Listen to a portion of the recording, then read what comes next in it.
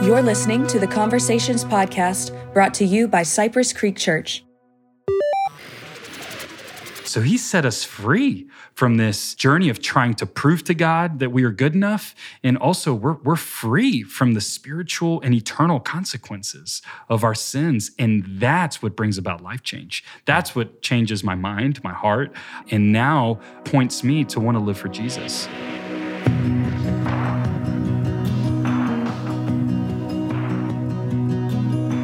Welcome to the Conversations podcast. I'm Taylor. We are continuing our series on the Father's heart.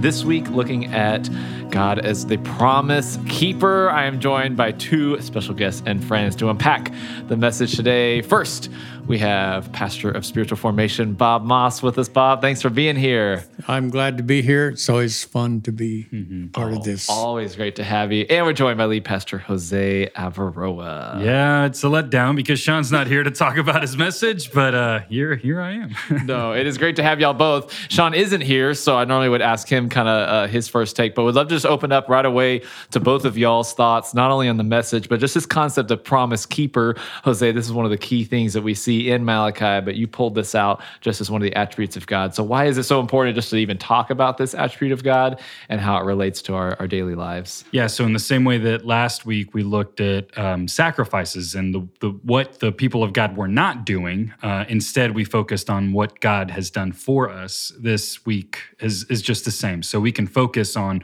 our inability to keep our promise, our inability to honor and revere God, or we can look at how God has continued to fulfill his promises throughout the storyline of Scripture. And so this week we are looking at marriage. We're looking at what a covenant looks like. And those are things that God has modeled to us. Marriage is actually a reflection of Jesus in the church. So these things really come together in a beautiful way. And, God doesn't pull any punches here in Malachi. So it's also important for us to talk about that tone and why it's so important to take this seriously. Mm-hmm.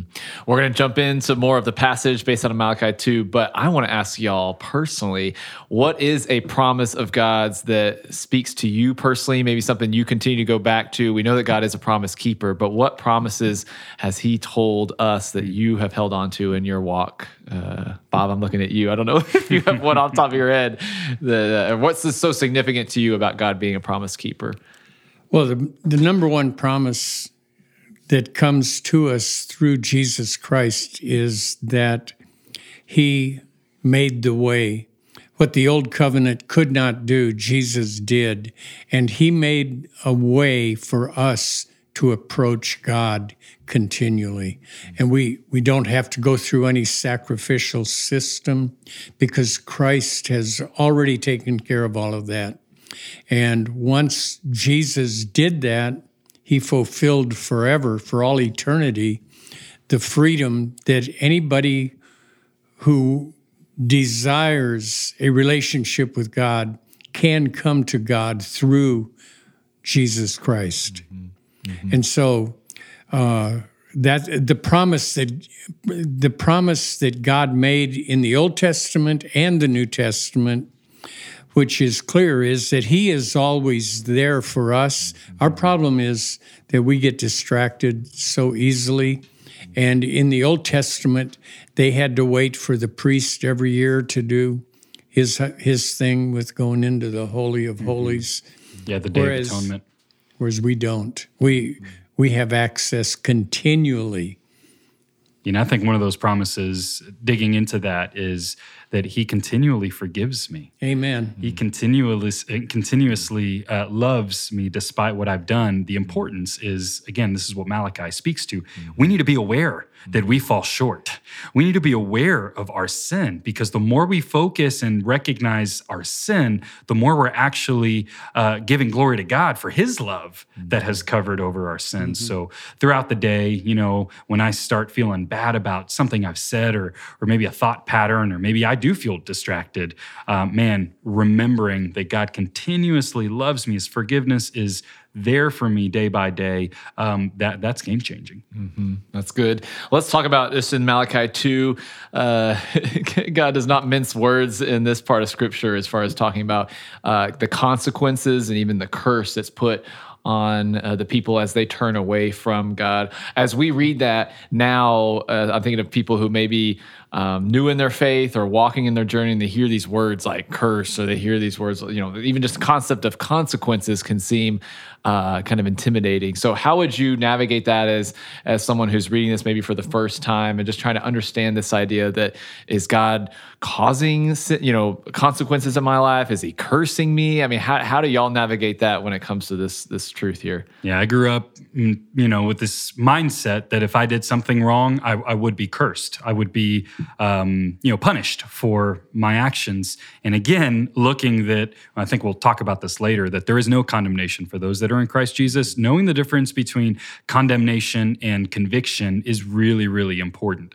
But there are natural consequences to our bad decisions. That's just the way things go. And then God established those on purpose. He's showing us our need for a Savior. So I think it's funny, and maybe not funny, but in Malachi 2, he says, I will send a curse on you and I will curse your blessings. Yes, I have already cursed them because you have not resolved to honor me. So he's saying, you're already cursed. You're already not doing what I've asked you to do. We can read in Deuteronomy when he's pretty, black and white. If you follow me, if you obey my commandments, there will be blessing. If you don't, there will be, a curse that comes after me. But thanks be to God, Jesus has saved us from the curse. Jesus has saved us from the spiritual consequence of our sin. Again, we still have to deal with the earthly consequences of sin. So I think there's a difference there. Yes, and the New Testament makes it very clear that Christ became a curse for us so that we could be blessed. And he who knew no sin became sin when he went to the cross. He bore our sins on the cross, but he'll never bear them again because it's a one-time deal. He doesn't have to do it again. At the cross, God dealt with sin once and forever. The problem today is our reaction or our response to Jesus. How are we going to respond to him? And Paul put it very succinctly in Galatians when he said, don't be deceived. God will not be mocked. Whatever a person sows, that they will also reap. If we sow to the flesh, we're going to reap corruption. But if we sow to the Spirit, we're going to reap life. So the burden, once again, is put on us. Christ has made the way, but we have to continually make the right choices to move in God's direction, not in our own. Yeah, and we fall short so many times, as I hear both of y'all saying, just the humility that even just that statement requires for all of us to come to terms with and recognizing the need for a Savior. Jose, you brought up this point that Sean did on Sunday as far as the difference between conviction and condemnation. Practically, what does that look like in both of y'all's lives? Because I know at least for me, it can even maybe start with conviction and then turn it into condemnation and guilt and shame. So how do you tell the difference just in your own lives, and how do you guard yourself from staying in the place of conviction and repentance and versus going into this guilt, shame, and condemnation? Yeah, I want to read Romans 8. There is therefore now no condemnation for those who are in Christ Jesus. So when we're in Jesus, we're not condemned.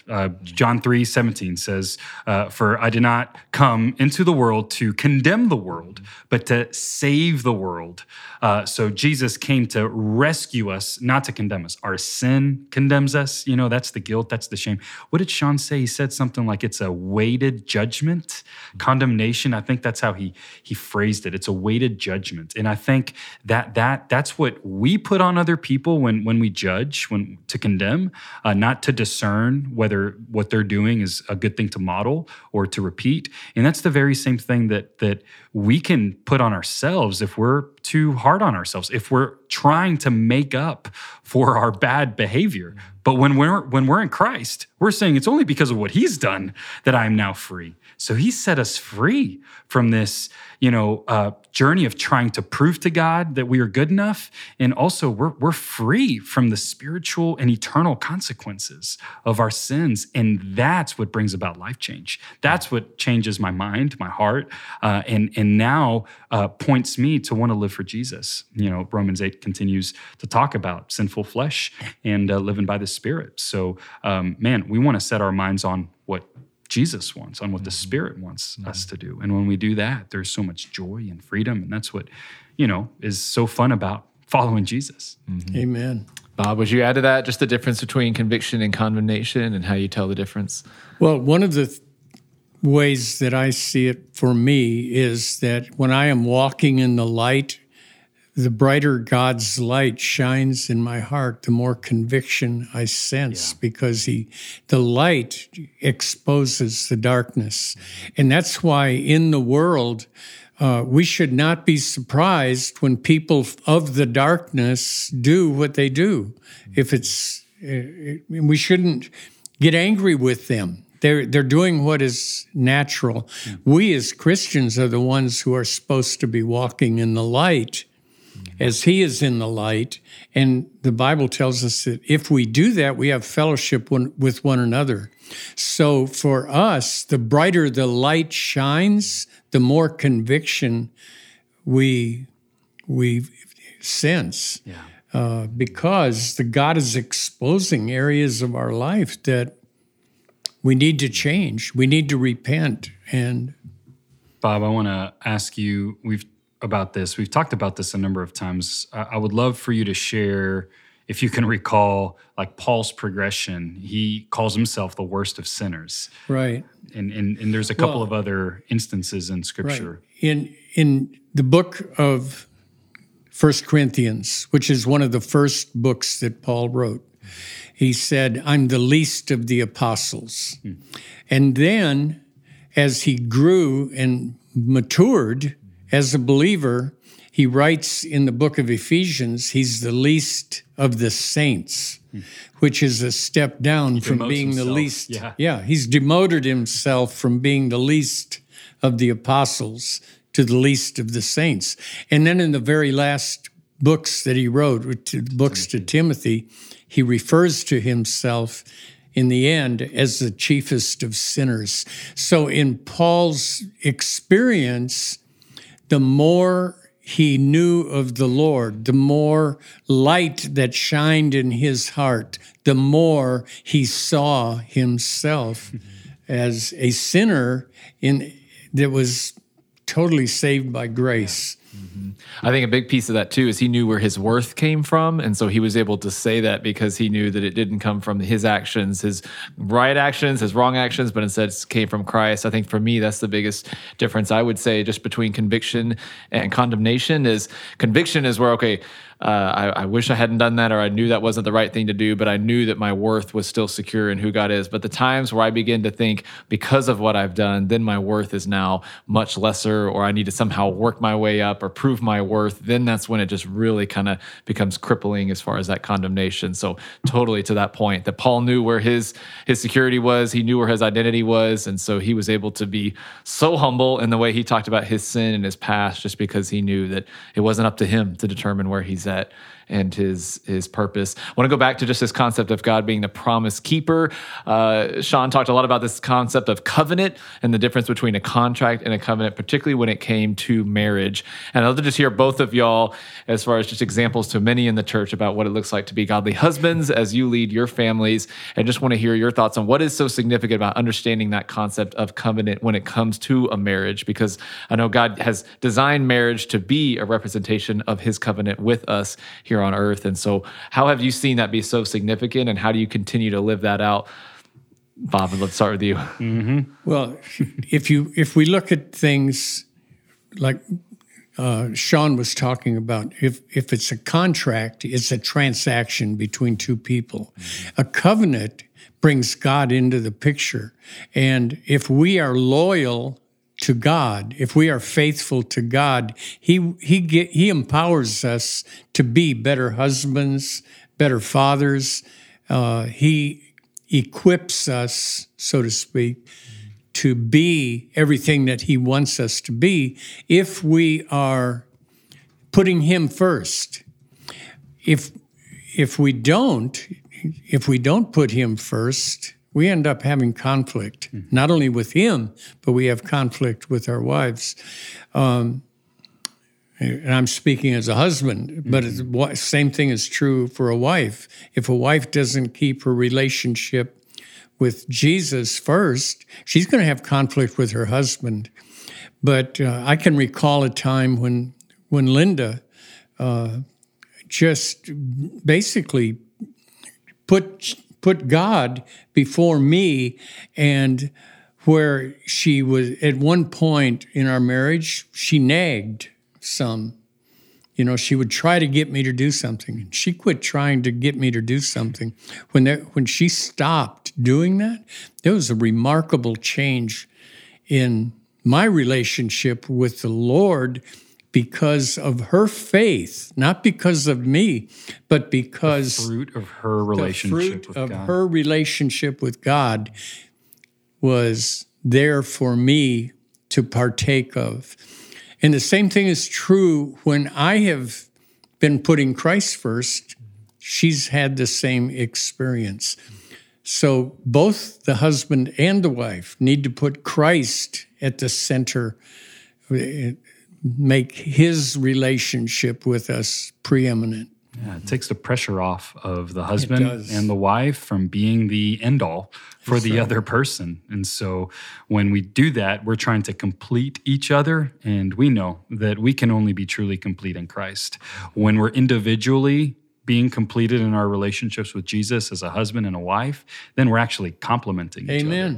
And that's the difference. Agreement. Yeah, you come into agreement versus, coming into conflict, and tension, because we're coming with our needs to God first, and then looking at how we can meet our needs. It's a beautiful design, and also Jesus told us, or Paul teaches us in Ephesians, to model the covenant that God made with us in our marriages. So husbands, love your wife as Jesus loved the church, laying down His life for her, being a sacrificial leader. And then wives, honor your husbands as we are to honor Christ as the church. And so there's honor and there's sacrifice, and there's, a beautiful picture of how that works in our relationships with God, but then how we can model that in our marriages. Mm-hmm. Well, and I think it's so rare just compared to what the world has to offer in our culture. And I think that's something Sean did a great job pointing out. Even just beyond marriage, he brought up the example of Ruth and Ruth's commitment to Naomi, and how that is such a rare example. We actually got a question from Don Kalinda on the podcast, wanting us just to unpack a little bit more of that Ruth example and that story. And I love the question from the community group that we asked last night, which was, what makes this type of loyalty so difficult to live out? So I think there's so much of that that's attractive to us, regardless of what season of life we're in. We're just that sense of loyalty.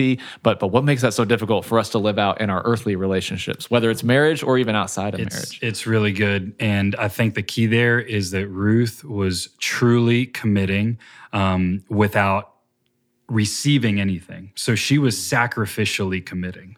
Naomi had very little to offer her. Naomi's issue was, Ruth, go back to your homeland because I don't have any more sons for you to marry. That was a cultural deal that wasn't available for her. And so she thought her best at having a good life was going back home. And Ruth chose to commit to her mother-in-law of all people. So we see a marriage principle being modeled by a mother-in-law and a daughter-in-law. And the beautiful part there is that Jesus also tells us to look after those that can't give us anything. So that commitment to love those that can't really give much to you is so important. And it's a little different in marriage because it is a two-way street, but it's that same way of giving just because. It's unconditional love. It's loving first. And Jesus modeled that. He wants us to do that in marriage, and then He also wants us to do that with others. And it's really hard to do. Amen. Bob, would you add to that as far as the example of Ruth and what it looks like to live that out in our earthly relationships? Well, I love the way that that's such a part of so many marriage vows. It when is. people they include that phrase at the end, Where you will go, I will go, your people will be my yeah, people. I love that.